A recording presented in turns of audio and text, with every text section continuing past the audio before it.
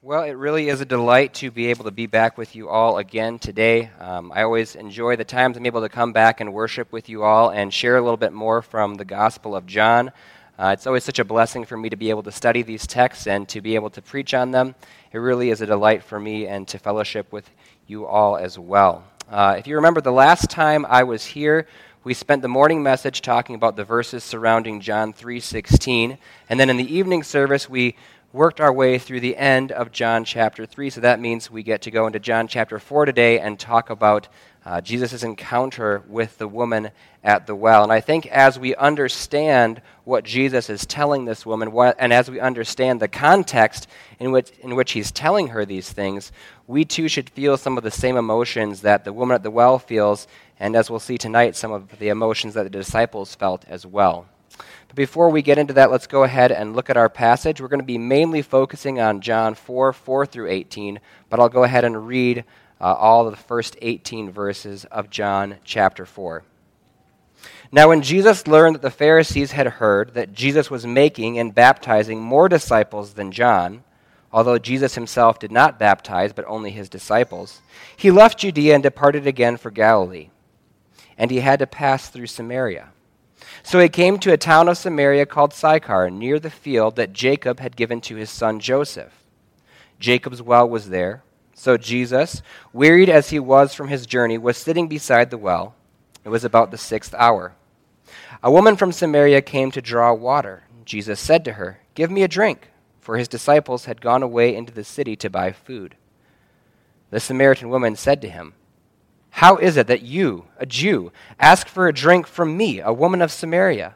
For Jews have no dealings with Samaritans." Jesus answered her, "If you knew the gift of God, and who it is that is saying to you, 'Give me a drink,' you would have asked him, and he would have given you living water."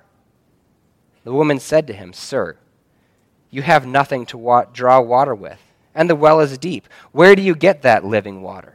Are you greater than our father Jacob? He gave us the well and drank from it himself, as did his sons and his livestock." Jesus said to her, "Everyone who drinks of this water will be thirsty again. But whoever drinks of the water that I will give him will never be thirsty again. The water that I will give him will become in him a spring of water welling up to eternal life." The woman said to him, "Sir, give me this water so that I will not be thirsty or have to come here to draw water." Jesus answered her, or said to her, "Go, call your husband and come here." The woman answered him, "I have no husband." Jesus said to her, "You're right in saying I have no husband. For you have had 5 husbands, and the one you now have is not your husband. What you have said is true." Let's pray. Heavenly Father, we're grateful for this text. We're grateful that you have given us living water through your Son. We're grateful for just the benevolence of that provision for us. And God, I ask as we go through this text today that you would challenge all of our hearts to treasure your precious gift of living water and to forsake all else in the pursuit of being satisfied by you in your living water. We thank you for this text. We ask that you would just open it up for us today. We pray these things in Jesus' name. Amen. Well, let's take a moment and just position ourselves back in the context of John chapter 4. We know that Jesus' ministry has begun to pick up a little bit of steam. We know that what happened in John chapter 2 with the events of cleansing the temple, followed by many healings there in Jerusalem, attracted quite the crowd. But we know that these people in Jerusalem were not true followers. The end of John chapter 2 tells us that they were false in their belief, that Jesus did not believe in them. And then we know after this, Jesus had his encounter with Nicodemus there at the beginning of John chapter 3. And after this, he and his disciples went into the countryside around Jerusalem, where, as we read at the beginning of our chapter today, that Jesus' disciples were making and baptizing disciples.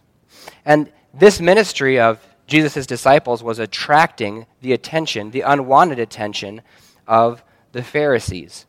And we'll get to Jesus' head-to-head encounter with the Pharisees in future chapters, but for the time being, Jesus was not going to confront them as of yet, and so he and his disciples left the area around Jerusalem and were headed back up towards Galilee, and that's where we pick up our text today.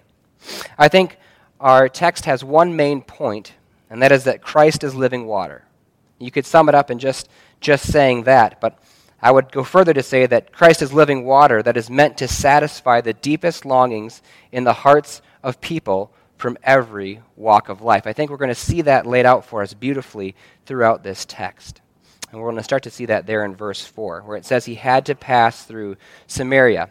Now, a lot of commentators like to make a lot of this phrase and say that Jesus was doing something uncommon by even passing through Samaria, that a good Jew would go east over the Jordan River, through the country of the Gentiles, and then back into Galilee, completely avoiding the country of Samaria altogether. And it's certainly possible that some people did that. However, there really isn't textual warrant to say that that's what's happening here. It's likely, in fact, that most Jews who lived in Galilee and went to Jerusalem would have passed through Samaria both ways. So I don't think we can make too much out of that phrase, but I think it is fair to say that Jesus had a divine appointment with this woman. When we studied John chapter 1, we saw how when Jesus called his disciples, he was going places with a purpose, going to meet the people that God arranged for him to meet. Jesus lived his life and conducted his ministry in perfect submission to the will of God the Father as communicated through him through the Holy Spirit. And we see Jesus in perfect submission going through Samaria to this particular location to meet a very particular woman. We're told they arrive outside of the town of Sychar. And again, there's a lot of dispute as to where exactly this town is, which well exactly we're talking about here. But what's important is what it says there in verse 6, that Jacob's well was there. So this is a location that was common and known to both Samaritans and Jews. They shared some kind of ancestral kinship with this particular location, this particular well. And that's going to kind of set things up a little bit further on in the conversation. Some people say that this plot of ground and this well is a reference to Genesis 48:22 or Genesis 49:22. Both of those are blessings that Jacob gave to Joseph. We can't really be sure which it is, but like I said before, the important thing is that this is a shared location that both Jews and Samaritans would have been aware of. And then in verses 5 and 6, I love the description we see of our Savior. It says he was wearied from his journeys. And it'd be easy to skip over this, but it's really important for what's about to come up.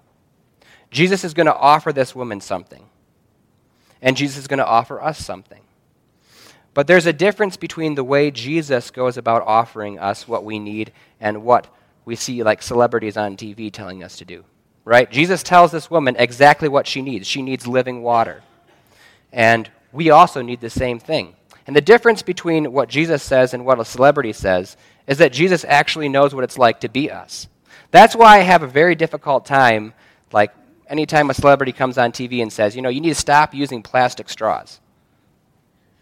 That's the way you need to live your life. Change everything, throw them all away, no plastic straws from here on out. I'm like, you don't know me. You don't know how often I use plastic straws. Why would I care what you have to say, right? They're speaking into our lives, but they have no context to understand what it's like to be us. And that's a silly example, but they do that all the time. And some people can have a similar mindset when it comes to listening to instruction from Scripture, listening to instruction from God. Why should we listen to what God tells us and how God tells us to live our life? If he does exist, he certainly doesn't know what it's like to be me. That's the mindset. However, texts like this one help us understand that Jesus grasped fully what it was to be human. Not only did he feel the full weight of temptation, he felt the aches and pains, the weariness of being a human. He was wearied from his journey. He needed a drink.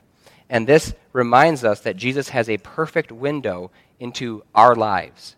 He felt those same emotions. John is also the gospel that tells us that Jesus wept by the grave of Lazarus. And that should be comforting to us. When we read a text where Jesus says, we need living water, we know that Jesus understands our lives, that he can speak into our lives and tell us what we need, fully understanding what it's like to be a human. All right, well, now that we've fully set the scene for our text, let's get into the meat of this conversation between Jesus and the woman at the well. Jesus asks her for a drink, there in verse 7, a very common request. It wouldn't be surprising at all. If you were journeying through a foreign land and you were, as Jesus was, making a longer journey, you would not have materials or equipment to get water out of a well. You would rely on the hospitality of the people in the area you were going. And so Jesus asked this woman for a drink. Doesn't seem like it should be shocking at all. But we get a hint of how shocking it was by the woman's response there in verse 9. She says, "How is it that you, a Jew, ask for a drink from me, a woman of Samaria?" And so here we have to understand the context of Jewish and Samaritan relationships, right? Samaritans were the descendants of the remnant of Jews who stayed in Israel while the rest of the Jewish nation was exiled to Babylon. And during the exile, these remnant of Jews intermarried with the Gentiles that occupied the Promised Land and made lives and carried on. And when the Jews from Babylon came back, they shunned these people who had intermarried, and they had sinned by doing this, but they completely shunned them from society, would have nothing to do with them, and relegated them to this area in Samaria, and they would have absolutely nothing to do with them. Some versions translate the end of verse 9 as Jews do not share things in common with Samaritans. So it went beyond just societal ostracization. It went all the way to not sharing anything with them whatsoever. It would be unthinkable to ask a woman of Samaria to share her water vessel with you. It was unholy, impure. You could not touch that. It was taboo to even do this. And the woman understands that. She understands that Jesus is a Jew and she is a Samaritan, and typically he should have wanted to have nothing to do with her. But this brings us to a beautiful main point of this text. And that is that living water is available to everyone. Living water is available to everyone. And if we consider the context of the last few chapters, it really jumps into focus. Throughout chapter 2, Jesus is offering himself to the Jewish people, demonstrating to them that he is their long-awaited Messiah, and offering himself to them as payment for their sins. And then in chapter 3, he speaks to the absolute highest level of Jewish society when he's speaking with Nicodemus, the teacher of all Israel, as Jesus calls him. And Jesus' offer to him is the same as his offer to the woman at the well. And that really is a beautiful truth for all of us who would be in the same position as this woman from Samaria. And I think this is where we need to position ourselves as we read this text. We are all most similar to the woman at the well. We would have been on the outside looking in, just like she was. And Jesus extends his offer to her. He extends his offer to us as well. And we're going to understand more and more about this woman as we go through the text, and we're going to understand just how much of an outsider she really was. She was an outsider even in her own town. And what's so amazing is that no one, not the woman at the well or you or I, are beneath the ministry of Jesus. And that is amazing news. And I think there's an application for us here as well. If Jesus did not put this woman beneath his ministry, it's impossible for anyone to be beneath the ministry of you or I or your church or my church.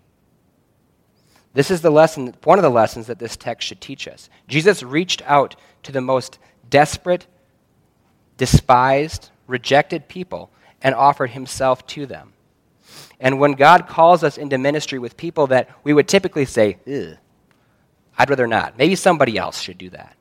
If God calls us to minister to those people, we have no right to say no, because we are all just like this woman in Samaria, on the outside looking in, apart from the grace of God made manifest to us through Jesus. So let's see how Jesus responds to her a little prickly opening to the conversation here. He says, "If you knew the gift of God and who it is that is saying to you, 'Give me a drink,' you would have asked him, and he would have given you living water." So this is a little bit of a cryptic reply. When we read this passage, we understand where Jesus is going to go with this. But to the woman at the well, this is going to come completely out of left field. Like, what in the world is this guy talking about? It's going to sound incredibly arrogant. Like Jesus is just another Jew who is coming through, looking down on everyone. But Jesus is telling her that he can offer her living water. The woman at the well would have only understood living water to mean moving water, like a bubbling spring or a stream or something like that. And so this is the well that everybody goes to for water, and here's Jesus saying, I can give you living water. And she's thinking, what in the world? This is our well. This is where we get our water from. What do you mean, living water? That's impossible. And that explains her response there in verses 11 and 12. She says, you don't have anything to get water with in the first place, so how are you going to get water out of the well? And then she goes on to accuse Jesus of being arrogant. She says, do you think you're better than our father Jacob? Remember, we have the same ancestry here. Your patriarch is the same as my patriarch. Are you saying you're better than Jacob? He dug the well. He gave us this water to drink. He used the water. Are you better than Jacob? All of a sudden, you need to have living water, not just the water from Jacob's well. And it really betrays her ignorance, doesn't it? She has no idea who she's talking to. She has no idea that she's talking to the person who was far before Jacob, far before Isaac, far before Abraham, before Adam. She's talking to God Almighty, eternal, the very Word of God. So yes, he is greater than your father Jacob. He is. And that's why he can offer you living water. But she has no clue. And that's where we see another main point of this text. And that is that humanity does not naturally see their need for living water. Just like the woman at the well, just like Nicodemus, you and I are incapable of understanding our need for living water apart from the grace of God revealing it to us. We all live our lives in pursuit of other things. Living water sounds outrageous. It sounds preposterous. It sounds like a fairy tale, unless God opens our eyes to see that we actually have a need. And so we must be grateful that, as Christ did for the woman at the well, he opens our eyes so that we can see that we need his living water in the first place. And now that I have had Danny, for my son, for almost a year, it'll be a year in next month, I kind of have a little bit of a picture of what this is like. It's like when I stick him in the high chair and I'm ready to feed him a meal. And I'm going to start with the healthy stuff first. I'm going to give him his vegetables before he gets to eat his Cheerios. And all he wants to do is get to the Cheerios. And so the whole time he's, disinterested, lollygagging, not really wanting to eat very fast. Sometimes he'll flick them off the tray, especially having watched Roarin' for the last few days. He's getting in a really big habit of flicking them off the tray and watching Roarin' eat it. He has a great time. He has no concept of understanding that the vegetables are important for him. He couldn't care less. They're not something he values at all, because he has no concept of understanding what's actually important for him. That's the parent's job, to say, you need to eat this. This is good for you. This will help you grow. And that's kind of what it's like for God and us. He knows exactly what we need. He knows the only thing that we truly need, and he graciously offers it to us, and we slap his hand out of the way every time. That's what we naturally will do, because we can't want it on our own. He has to open our eyes, open our hearts to understand the importance and our desperate need for living water. So let's look again at verses 13 and 14, and Jesus is going to make some more cryptic statements to the woman. He starts off in verse 13 saying, "Everyone who drinks of this water will be thirsty again." And this is our next main point, and that is that earthly things can never truly satisfy. The things of this earth can never truly satisfy. Jesus is being metaphorical here, and he's making kind of like a no-duh statement, right? The woman, hearing this, I come to this well every single day. You don't think I understand that I'm going to be thirsty again after I take this water home and drink it or use it? Obviously, everybody gets thirsty again. There's no way you could ever take a big enough drink of water that you would never be thirsty again, unless you drowned, I guess. But there's no way. There's no way to consume food, water, anything that you need for your life in such a way that you won't have to come back to it again unless you want to die. But Jesus is using this analogy, this illustration of water, to show what it is to be a human, to pursue after things that you have to go back to over and over and over again. And it's designed to illustrate the human condition. We're doomed to spend our lives in pursuit of things that only satiate but never really satisfy. And that's necessary. So much of our lives are bound up doing activities that, equate basically to treading water, right? You go down to the deep end, you keep your arms moving, you keep your legs moving, you keep your head above water, and you survive that way. And that's how we have to live our lives. We have to go to work and earn an income so that we can buy food, pay for a house. We have to fill up our car with gas. Otherwise, we'll break down on the side of the road. We have to eat and drink and do all of these habitual activities just to stay alive, because nothing of this earth ultimately can satisfy in an eternal sense. And this illustration would have been especially poignant for a woman living kind of a subsistence lifestyle like she was. She felt very much the struggle of just surviving day after day, of being thirsty day after day after day. And in an affluent culture like we have here in America, we're a little bit removed from what that's like. We don't necessarily understand how difficult it is for some folks to just survive, to just get enough to drink, get enough to eat. But the same could be said of the way that we spend our time, could it not? Even if we don't focus on eating and drinking, we spend our times pursuing other things that we think can satisfy us. Dream vacations, bigger, better houses, nicer, faster cars, bigger TVs, whatever it is, we're like, hey, I'm going to get this thing and that's going to satisfy me. I'm never going to need another car if I can just get this car. But that car is going to break down, that car is going to rust out, and then you're going to have to get another one. That's the way it is.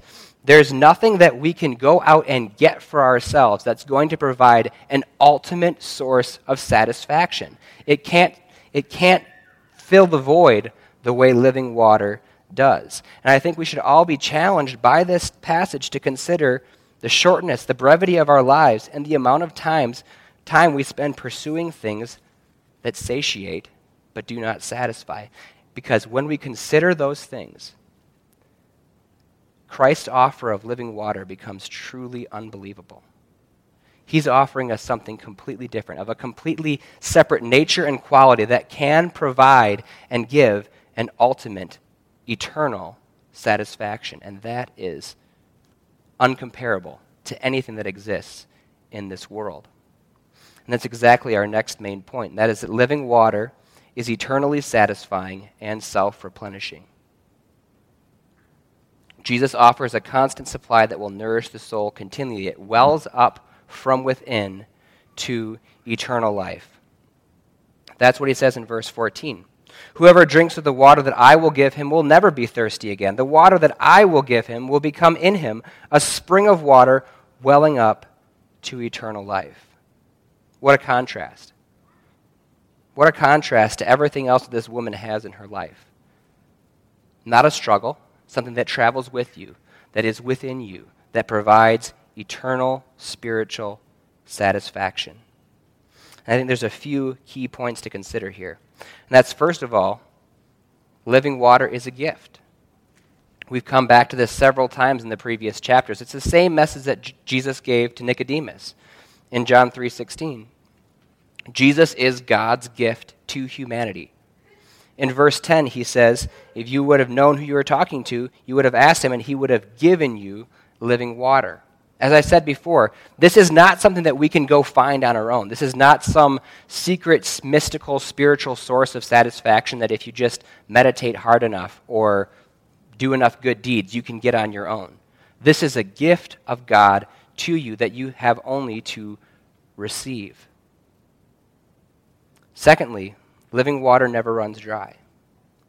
You don't have to come back again and again for a fresh anointing of spiritual blessing so that you can be good for another few days or few weeks. It's eternal. Once it's been given, it will not go away. It will not leave you dry. It will travel with you continuously for the rest of your life. It wells up to eternal life. It's an eternal gift. Contrary to anything else that you have in this earth, your living water will go with you into heaven. It will continuously nourish you throughout all of eternity. It's quite an offer. It's a magnificent offer. It's the best offer that this woman could ever have hoped to hear in her entire life. Coming from a Jew talking to a Samaritan, an outsider, he's offering her eternal spiritual satisfaction. So how does she respond? How does she respond? She says in verse 15, "Give me this water so that I will not be thirsty or have to come here to draw water." Now, there's a couple different ways of reading this. Some folks want to say that this is a genuine request on the part of the woman, that she's curious, that she's been intrigued by Jesus' offer, and she genuinely is asking for the living water. Other folks want to say that this is kind of sarcastic, and she's still kind of waving Jesus off as some kind of arrogant jerk, right? I tend to think more towards the latter. And she's still not really getting the picture. Because she says, "Give me this water so I won't be thirsty or have to come here to draw water." She's saying, what, are you going to put indoor plumbing in my house? Are you going to give me my own supply of water so that I never have to come here and get water again? She's not quite getting the picture. She's showing, once again, that she is a human, just like all of us, and she does not understand what Jesus is offering to her. And so Jesus, in verses 16 through 18, is going to bring up the most desperate part of her life to highlight her need for living water. What this reminds me of is when my sister, not Esther who's here, my sister Trina, and I were kids, we would get into arguments all the time. And what we called it was verbal jousting. And the concept is that, as you can picture it in your mind, right? You're charging each other with your insults, locked and loaded, and if you hit the other person just right, you'll knock them down, and if you're lucky, they'll be crying for the rest of the day. That was success. Now, being the youngest, I was almost always the one that was crying for the rest of the day, right? I rarely came out on top on those things, and if you want evidence of that, you can go to the Graham's house sometime, and they have a video they can show you of that exact thing happening that Steve took many years ago. Anyways, that's what we did. And our goal was to find that most sensitive of all areas in the other person's life and exploit it for maximum emotional damage. That was the whole game. And whenever we would go to our mom after this and she's trying to, quiet us down and calm us down and soothe things over, she would say, "Why do you kids insist on pushing each other's buttons all day long?" And you can exactly understand the picture of what she's saying. Because we knew the sensitive areas of the other person's life, and if we really wanted to get them mad, we'd bring up that particular aspect. And we were doing it out of pure malice and angst and whatever other negative emotions. But Jesus here finds the most sensitive aspect of this woman's life for a loving and kind reason, right? He's going to highlight the area of her life that hurts the most so that she understands that what he has to offer can satisfy that deep, deep need. Jesus says, "Go, call your husband and come here." The woman answered him, "I have no husband." And you can feel the hurt in that response, knowing what's about to come. This is not a topic you want to talk to her about. And Jesus goes for it. He just jumps right in. He says, "You're right in saying I have no husband. For you have had 5 husbands, and the one you have now is not your husband." He lays it all right out there in the open. No secrets. It's the most embarrassing aspect of her life. And he is going to bring it right out in the open. And now we know so much more about her. We know why. It mentions at the beginning of the passage that this is about the 6th hour, not a time that people would typically come to the well. This woman is here alone because she, even as a Samaritan, is a pariah in her own society. She's known for her failures. She's known for the person who is the ex of 5 different guys and who's now just settled for living with somebody. And that wasn't even acceptable for the Samaritans. She is in a very desperate condition. And if we consider the woman's position in life, her need, her lifestyle up to that point makes a lot of sense. Nowadays, it's marriage for a woman is considered something that you can choose to do or not choose to do. If you want to embrace the patriarchy, I guess you could get married. That's kind of the way people think about it. If you really feel like it, maybe you've lived a good life, had a good career, then you can get married. That's the way a lot of people think about it. That was not the case in these days. If you were a woman and you couldn't get married and your family was unable to care for you, your life would be misery. There was no social programs to help you out. You weren't going to be able to go out and get a job like anybody else. You were just in a tough spot.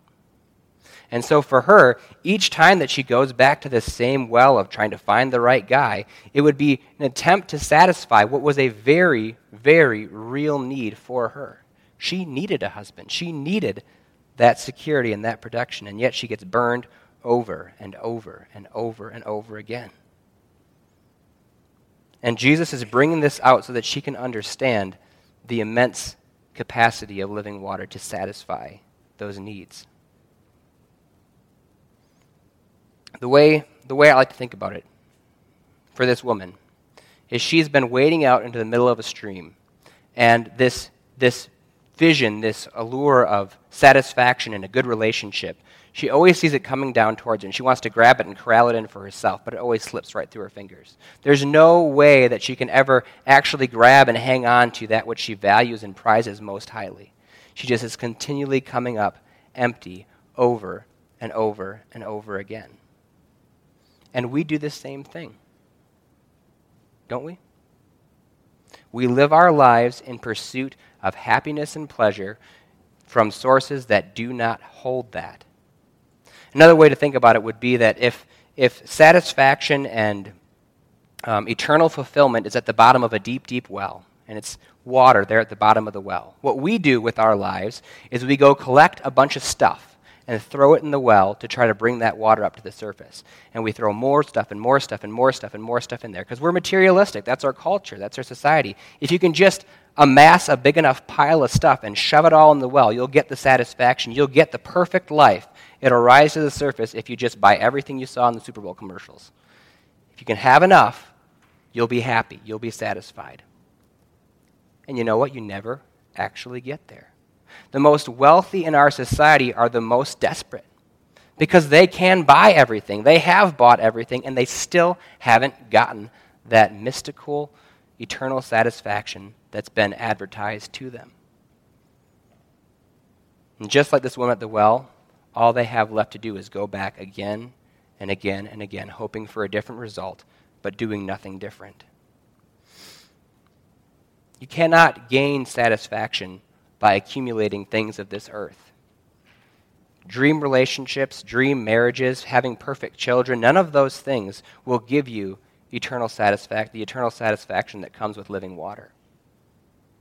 If you envision your dream life where you have absolutely everything that you want, and you take Christ out of the picture, it will not be satisfying. It cannot satisfy because satisfaction is a product, an outcome of living water. And we laugh at our kids when they spend their times doing the same things, right? What I think about, because I guess I don't have an understanding of why it's so attractive, is Pokemon cards. Like I don't get Pokemon cards. I will never understand it. I was never into it as a kid, so I don't understand. But you see kids and they're so engaged in trying to get all like the best possible cards, right? If you can just assemble the right collection of different characters or whatever, then you're going to have this unbeatable deck of cards that you can just rule the world with or something like that. But what these kids find out is every time you get with that dream card you had, there's another one out there that somebody else has that's even better. And then if you actually collect all the cards, the genius developers of this game are going to come out with another set of characters, and then you have to collect those too. It's never enough. It's never satisfying. And it's funny. We laugh at it. But they learn that behavior from us because we do the same things with more dollar signs, with bigger consequences. It's how we live our life. That's what the American society is. Go collect enough things and you can be happy. But this woman at the well, this encounter that Jesus has with her, shines a light on that mindset and shows how empty it really is, how despair-ridden that kind of a society will ultimately become. And we see it and we feel it every day. Notice how Jesus does not offer her a husband. She doesn't point him in the direction of online dating. She doesn't point him in the direction of like the dream guy. She doesn't offer him anything that she wants. He doesn't offer her actual living water. He doesn't offer her a husband or relationship. He doesn't offer to make her the talk of the town in a good way. He simply offers her himself, and that will be enough to satisfy. He basically steps in and says, forget what you think you need. Let me show you what really matters. And that's the key aspect of this conversation. The Holy Spirit has the capacity to open our eyes so that we can see the need that we didn't even know we had. And as the empty well in our soul is filled with living water, the desires for gratification from other sources should be displaced and replaced. So imagine that life that's been filled by shoving all those items inside that imaginary well. When living water enters the picture, it springs up from within, it pushes all that other stuff out of the way, and nourishes us eternally with satisfaction, spiritually. Now we're going to stop here for today.